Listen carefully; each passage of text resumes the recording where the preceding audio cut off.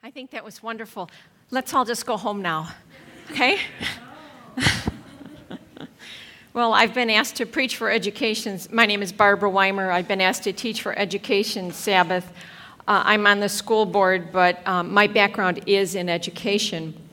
I taught high school history at Queen of Peace High School, a Catholic school, and Evergreen Park High School, which was a public school. But today, I want to talk to you as a parent, not a teacher. Our kids are grown now, and we are empty nesters, Bill and I. But there are some things that I learned along the way, and I hope that they will be helpful to you parents out there whose children are young. Well, this is, went too far. This is a classic verse on training our children. Train up a child in the way he should go, and when he is old, he will not depart from it. Wonderful verse. I've held on to it to my heart all these years. Well, whether or not we are aware of it, we are laying a foundation in the lives of our children, brick upon brick and row upon row. The foundation will have an eternal impact on our children's life. Our kids will never forget the foundation. You may think they will, but they will not forget the foundation. It becomes part of them. And as parents, we have an opportunity, a duty to lay a foundation of godliness. It is far and above the greatest responsibility to our children, and the results will be seen in eternity. And as an example of laying a foundation of godliness, I'd like just to consider this man. And I've said my background is history, so I hope you let me indulge myself a little bit and try not to fall asleep as we talk about some history stuff, but it's pertinent to this. Anyone recognize who this is? Anybody? It's William Wilberforce. He was born in England in 1759 to wealthy parents. And at this time in history, the upper classes were very secular, and they looked with repugnance and disrespect on those who were serious about their Christian faith. It was acceptable to go to church and be seen at church, but that was enough. Those who tried to live their lives in accordance with the Bible were considered extremists and odd. To be known as a Methodist, a Baptist, or a Calvinist meant that you took your beliefs too far. You were someone to be avoided and despised. When Wilberforce was about 9 years old, there was a deadly infection running through the Wilberforce's household and estate. His father died, and to protect young Wilberforce, he was sent to live with his aunt and uncle quite a ways away. His mother did not know that this aunt and uncle, which was on the father's side, were very religious. Wilberforce lived with his aunt and uncle, and they taught him about the sacrifice of Jesus, the grace of God, the presence of the Holy Spirit, and many other things. They taught him as if he were their own son. Well, Wilberforce became a sincere little Christian, very sincere. He loved the Lord. He grew to really love his aunt and uncle. And it was while he was there that he met John Newton. We know who John Newton is, right? The guy that wrote Amazing Grace. So Newton became like a father figure to him. And his aunt and uncle also became very, very dear to him. Well, his mom didn't know anything about this religious instruction, about the prayer meetings, about all this that was going on. And so Wilberforce actually stayed there for years. He just loved his aunt and uncle. The mom finally figured out what was going on, and she dragged him back home when he was about 12 years old. He was just devastated. Well, young Wilberforce struggled against the worldliness of his surroundings. And his mother did her best to bring him to every age-appropriate party, picnic, every social event of the upper classes. And after years of this, and after years of struggle on Wilberforce's part, he eventually succumbed. Well, as he got older, he gambled, he played cards, he enjoyed late-night drinking sessions with his friends. He joined exclusive social clubs. He became a very, very popular young man that everyone wanted to have at their parties. He was Mr. Personality. His charm was legendary. His conversation was delightful. His oratory, impressive. He was actually a fantastic speaker. And a socialite, Madame de Staël, described him as the wittiest man in England. That's something to say for someone. He also had a beautiful singing voice, and back then people were not inhibited about singing in public and in front of others.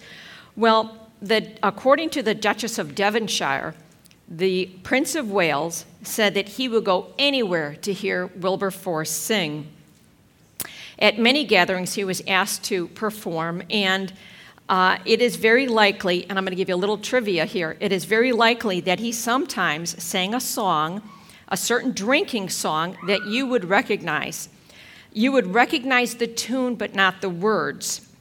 In 1812, Francis Scott Key borrowed the music of the drinking song and added different words about rockets and red glare, and it became the Star-Spangled Banner. So that's just a little background, but I want you to understand Wilberforce was, he was at the top socially. Well, life for him became one incessant party. He forgot about his dear friend and mentor, John Newton. He forgot about his aunt and uncle, and most significantly, he forgot about God.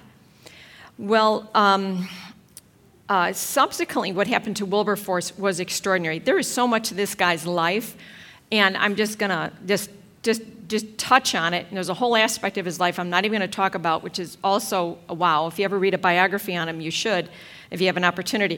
But in 1752, when he was 25 years old, he was sightseeing across Europe in a carriage. And he had as a traveling companion a childhood friend. And he didn't know it, but this childhood friend had grown up to become a Methodist. A Methodist. So his name was Isaac Milner. Isaac Milner was brilliant, but he was also a closet Christian. And across the hundreds and hundreds of miles and the hours and hours, they talked about God and the Bible. Milner made a very compelling argument for Christianity, and he changed Wilberforce's heart in that carriage ride. And Wilberforce remembered what he had learned as a child. The foundation of godliness was still there. The Holy Spirit convicted him, and Wilberforce came away a changed man. He had given his heart back to Christ. If this was the only thing that happened, it'd be a nice story, but Wilberforce really is an important historical figure. He was serving in Parliament at the time, and to give you some context, if you care, this was the Regency period. Anybody know who was king then? Well, George III, okay, you recognize him, he was king. And Wilberforce thought, I should resign Parliament to pursue a career in something of a more spiritual nature, because you think politics are dirty now. It was really bad back then. But he got back together with John Newton again, he talked with him, he prayed with him, and he advised him to serve God as a member of Parliament. And after much prayer, Wilberforce decided to stay in Parliament to work to abolish the slave trade. The British initially became involved in the slave trade in the 16th century, and by the 18th century, it was a huge deal. The triangular route, you probably heard about this in history class, I don't expect you to remember it, took British man-made goods from Africa to buy slaves, transported the slaves to the West Indies, and then brought slave-grown products such as sugar, tobacco, and cotton to Britain. This represented about 80% of Great Britain's foreign income. And Wilberforce made it his life work to abolish the slave trade in England. Today, that would be like you or I announcing that we were going to ban oil or shut down the expressways. It was an amazing battle. In his fight against slavery, Wilberforce risked everything. Virtually the whole nation was against him, and in a sense, the whole world was against him. Few people at the time understood the horrors of slavery, and some even thought that it benefited the enslaved. He had to change the mind of a nation and then change the mind of Parliament. And many members of Parliament owed their fortunes to the slave trade. 300 MPs were in the pocket of the slave trade. It was truly a David and Goliath situation, and Wilberforce and his handful of associates were David. Well, like David, Wilberforce relied on the power of God. At every opportunity, he brought before Parliament his anti-slavery bills. And after the years of doing this, the members of Parliament would just roll their eyes and turn away because they had heard this over and over for years and years. He spoke tirelessly across England. He spent his fortune. His fortune was huge, and he also wore down his health. He was subject to ridicule, mockery, and insult. Still, he persisted for 20 years. Finally, in 1807, Parliament voted to outlaw the slave trade. And that was just the trade part. And then in 1833, they abolished slavery in all the British territories. And by this time, Wilberforce was on his sickbed, and he heard that news, and 2 days later, he died. But his life work had been accomplished by the power of God. And on a personal note, his mom became a converted Christian. Just amazing story. Well, what does this have to do with Education Sabbath? Wilberforce received a foundation of godliness. In this case, it was not from his parents or from his school, but from his aunt and uncle. With that foundation in adulthood, he became a man of God who devoted himself to sacrificially working for God. What he accomplished takes our breath away. Well, according to a Barna study, people who become Christian before their teen years are more likely than those who are converted when older to remain absolutely committed to Christianity. For myself, I was raised a Catholic, and our parents taught us to love the Lord. And I can say for sure that I had a foundation of godliness. It wasn't the same as what I understand now, but it definitely was a foundation, and it has stuck with me, and it is stuck with all. I made up a word. It has stuck with all of my family. Well, we don't need Barna to confirm what Scripture says, but let's look at this again. Train up a child in the way he should go, and when he is old, he will not depart from it. If we put that foundation there, that will stay with them. Well, every child is influenced by his parents and his school, and we want that influence to be a good one. And there are many, I want to talk a little bit about public schools. There are many positives that are offered by public schools. Great teachers, after-school programs, foreign languages, money for lab equipment and sports. But on the flip side, there can be some significant negatives. Let's take a closer look at what is going on in public schools right here in Illinois. Senate Bill SB 3249, which pertains to public schools in Illinois, is currently moving through the Illinois Senate. If passed, this bill will require that the public schools of Illinois, that in the public schools of Illinois, any book that will be used as a text in grades K through 12 include the role and contributions of homosexuals and of men and women who adopt transgenderism. In other words, all materials used in schools will be required to address the roles and contributions of people who define themselves by their sexual desires and sexual behaviors. In addition, this bill will require that the teaching of history of the United States in public schools shall include a study of the role and contributions of lesbian, gay, bisexual, and transgender people in the history of this country and in Illinois. The bill also states that whenever possible, adults, including openly LGBT adults in the community, should be involved in the development and delivery of this instruction, that means teaching, at the discretion of not the parents, but at the discretion of the LGBT individual. Now, think about it. We don't know what George Washington or William Wilberforce or Madame Curie did in their bedrooms because we don't care. There are no good reasons, really, for teachers or textbooks to mention or discuss the sexual interests of historical figures who have contributed something noteworthy to society. Their exceptional accomplishments should be noted, but their choices have no place in the public school. Now, this is from an article by Lori Higgins writing about the push for homosexuality in the schools.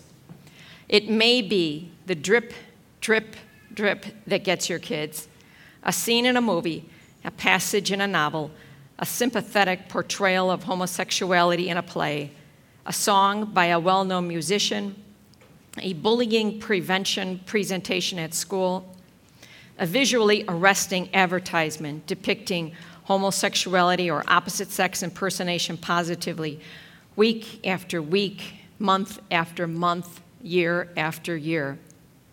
Higgins goes on to report that in a Wheaton Middle School, this is, you know where Wheaton is, right? It's 20 minutes from here. It is west. The walls of the school are decorated with kids' drawings. Like, we have kids' drawings downstairs on the walls. And one is a poster of an androgynous person. That means a person you can't, half of the face looks like a man, the other half looks like a woman. And the caption says, "Trans people are beautiful."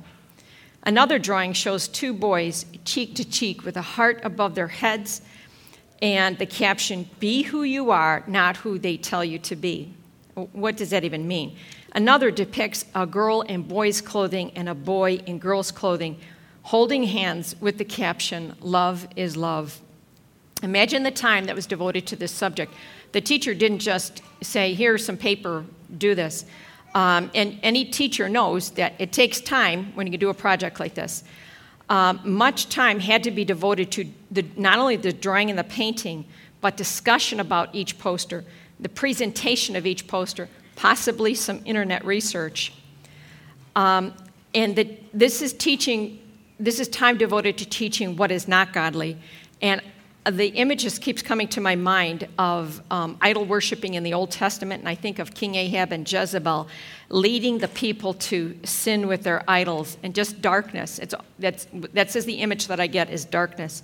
Well, Wheaton Middle School, the one we're talking about, is not a school in California. This is a school 20 minutes from here, and this is just a snapshot of what is going on all over the country. Now, will this bill pass in the Illinois Senate? Maybe. Maybe not. Maybe not today.